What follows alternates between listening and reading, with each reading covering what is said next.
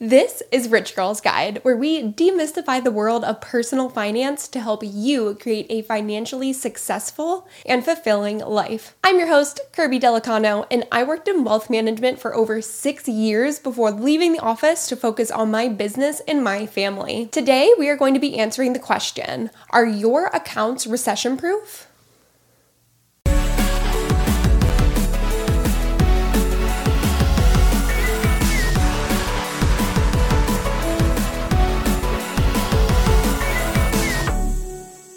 Recession or not, your account should always be recession-proof, and I have 5 tips for you today to do just that. I feel like talk of a recession has been buzzing around for years at this point. Experts were indicating in 2021 that we should brace for recession all the way back in 2022, and it seemed like we were headed in that direction in early 2022. Before I get too in the weeds, let's start with defining what a recession is. A recession is 2 consecutive quarters, or 6 consecutive months, of decreasing negative economic growth. This is technically a rule of thumb, and part of the reason why there can be gray area surrounding whether or not we are actually in a recession. Some people hear economic growth and think of GDP, which stands for Gross Domestic Product. GDP is used to determine how financially healthy a country is. Think of it kind of like a person's income. If a person is increasing their income year over year, you can feasibly assume they are doing well financially. Although you know by now, income does not always mean that you're budgeting correctly. On the flip side, if their income decreases year over year, you might start to get a bit worried about them. If GDP is on the rise, that is a good indicator that a country is doing well financially. On the flip side, if GDP is stagnant or decreasing, that does not bode well for the financial health of that country. Once you start hitting month 5 and 6 of decreased GDP, you are entering the territory of a possible recession. For my fellow finance peeps, a better indicator of a forthcoming recession is an inverted yield curve, when short-term interest rates are higher and more attractive than long-term interest rates. Think of it in terms of a certificate of deposit, or CD, that you can get from the bank. The bank is willing to pay you a certain interest rate in exchange for you tying up your money for a certain length of time. In periods of economic stability, meaning we are not about to enter a recession, the longer the period of time, the better the interest rate will be. In this example, let's use 5.5% interest rate for a 3-year CD.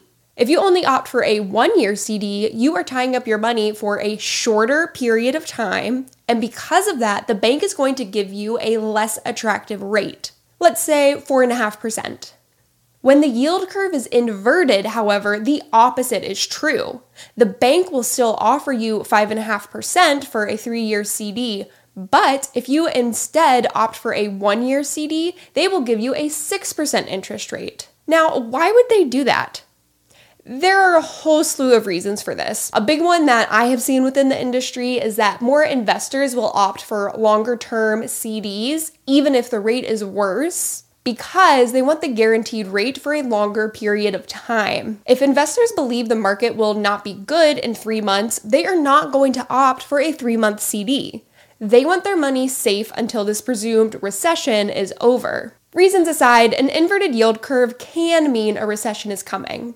And folks, we are currently caught in an inverted yield curve. The easiest way to find this information, other than just Googling it, is to go to treasurydirect.com, and you want to look up the most recent 20 auction results and look at the rates that the US Treasury gave out for the 4-week, 8-week, 13-week, 26-week, and 52-week Treasury bills. At the time of me recording this episode, it is January 23rd. The results are as follows. 4 weeks has the highest rate at 5.285%. Next is 8 weeks at 5.275%. Middle of the pack is 13 weeks at 5.225%. Next is 26 weeks at 5.02%. And in the last place, we have 52 weeks dropping to 4.57%. The shorter the period, the higher the rate, which means we are experiencing an inverted yield curve. Now, the good news is that the inverted yield curve we are currently experiencing is actually getting less and less inverted. The bad news is that we have been in this slump for over a year. So, do I think that a giant recession is imminent? At this point, probably not.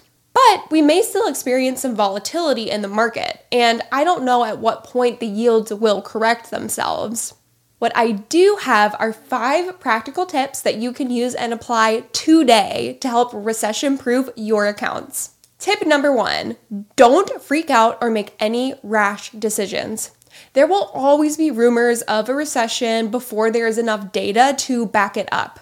And the news cycles will start to piggyback off of those rumors to gain viewership. The people who lose out the most in their investments during times of economic turmoil are those that base their investment decisions off of emotion. And in my experience, this emotion is heightened by watching Fox News, media outlets that bombard you 24/7 with their opinion masked as fact. If you find that you are constantly watching the news cycles, constantly watching your account value multiple times throughout the day, and generally get anxious about your investments on a daily basis, I would strongly urge you to back off of the media just a bit. Maybe set aside 15 or 30 minutes for doom scrolling if you really have to, and then cut yourself off for the rest of the day. Worrying about it is not going to do anything. Also, if you hear someone utter the words, "stop the bleeding," run. Just run. You can let your emotions make decisions about what movie to watch tonight, what kind of nail color you are selecting at the salon, and how many scoops of ice cream you are shoving into your face. You are not going to let your emotions dictate your investments. Tip number 2, set a plan and stick to it. What do I mean by that?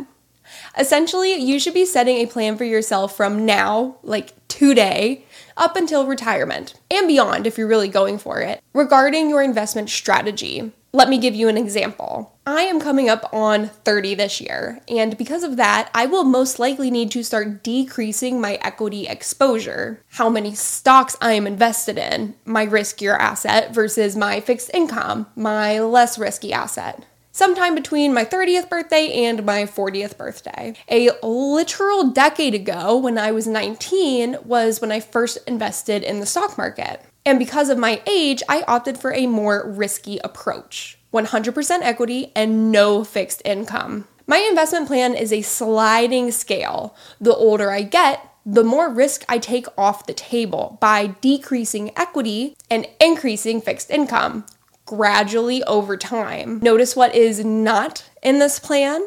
There's no asterisk saying, "Oh, but if there's a recession, I'm cashing in all of my risky equity and purchasing 100% cash." That is not in the plan. The plan is clear, the plan makes sense, and we create the plan when we are of sound mind and emotion. The plan comes in handy when family is talking, news cycles are yelling, and your account balance is going down.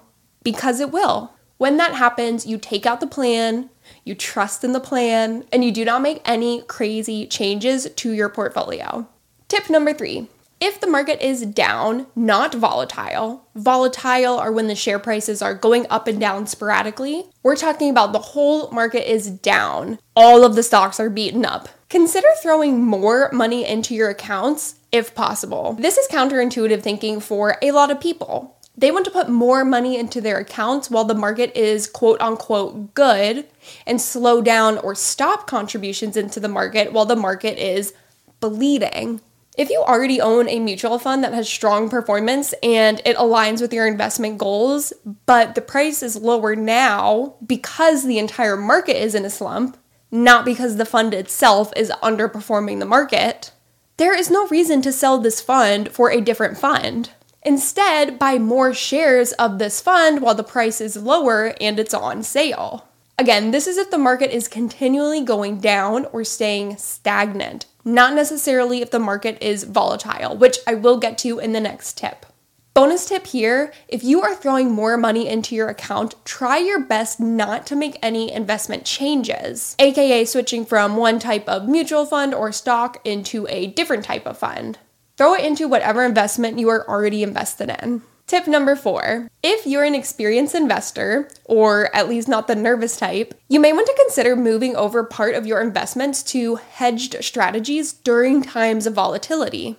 Now, don't get scared by the finance jargon. Let me explain in everyday terms. Right before and typically during a recession, the market is going to be a bit haywire. Some days it will be up, some days it will be down, and some days it does nothing at all. This leads to wildly different prices for stocks and mutual funds day to day and even hour to hour. This is considered a volatile market.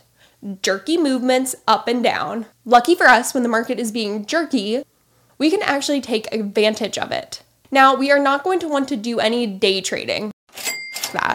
We are instead going to look at some funds, mutual funds or ETFs, that are considered to be hedged strategies. Now, I am not going to get into the mechanics behind hedged strategies because it will really just confuse us more than anything. All you need to know is that hedged funds perform well in times of volatility.